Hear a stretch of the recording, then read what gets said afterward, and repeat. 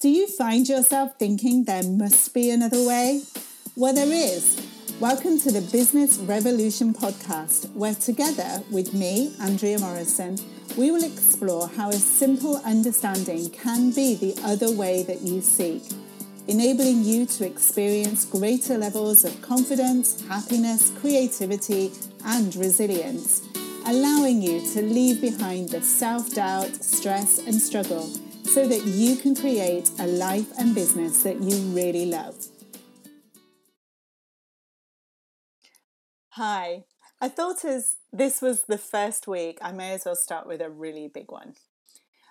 I'm pretty expert in the creation of stress. In fact, my husband once said to me that I could get stressed opening a packet of crisps, and he wasn't wrong. I could literally get stressed about any situation. I constantly had that feeling of adrenaline running through my veins, and I really felt like I couldn't relax or settle down. I was like always on the go, like a cat and hot bricks. Thankfully, that isn't the case now. But looking back, stress and my experience of stress was a major factor in my burnout. And it's no wonder, really, because my body was going at a million miles an hour. In this podcast, I would love to explore with you another way of looking at stress, one that I hope will shed some light on it for you. And it all starts with a thought. It would have that urgency about it. It would also feel like it was on repeat because it would say the same things over and over again, going around and around in my head. All the while that this was happening, my body was responding to it. I was getting more and more churned up inside. My adrenaline would be racing around my body, which I would interpret that meant anything I was thinking in my head must be right, because I had all of this feeling as well. So I would take even more notice of the thinking. So then the thinking would appear louder to me. It was like this stress cycle that I was in. And I'm wondering if that sounds familiar to you. However, what was interesting is that things were never as scary as my thinking had made them out to be. Do you find that? You get really, really stressed about something only to find that actually it works out really, really well. And that's really interesting. Well, I find that interesting. So what I started to see was that my thinking wasn't as reliable as I thought it was. It felt urgent and really emotionally charged, but it wasn't a reliable gauge as to how things were going to work out. Because so often I kind of knew that I was going to be okay. Even in my stressed out lawyer days, it was as though I had an internal stabilizer steadying me while my head was going crazy.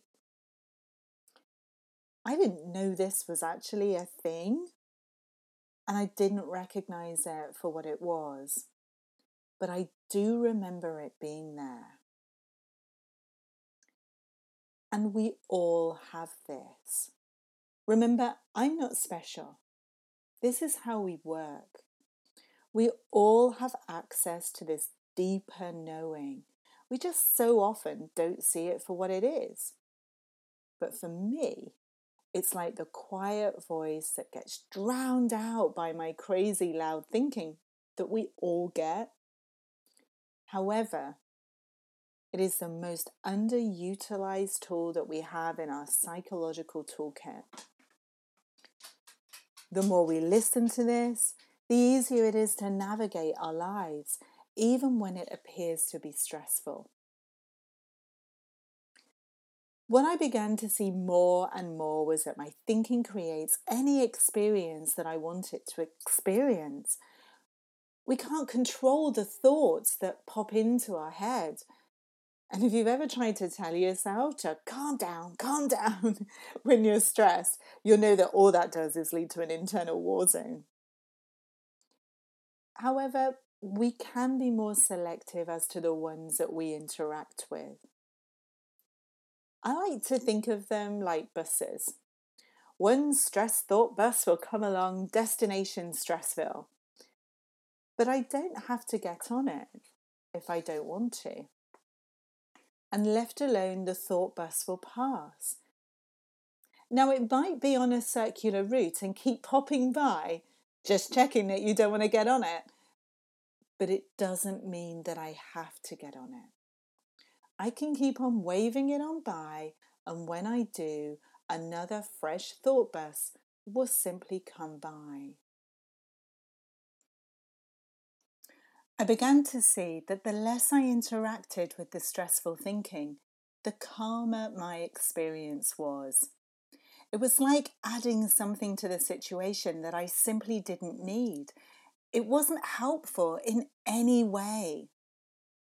The calmer I was, the more able I was to think clearer and in many ways come up with better solutions, make better decisions.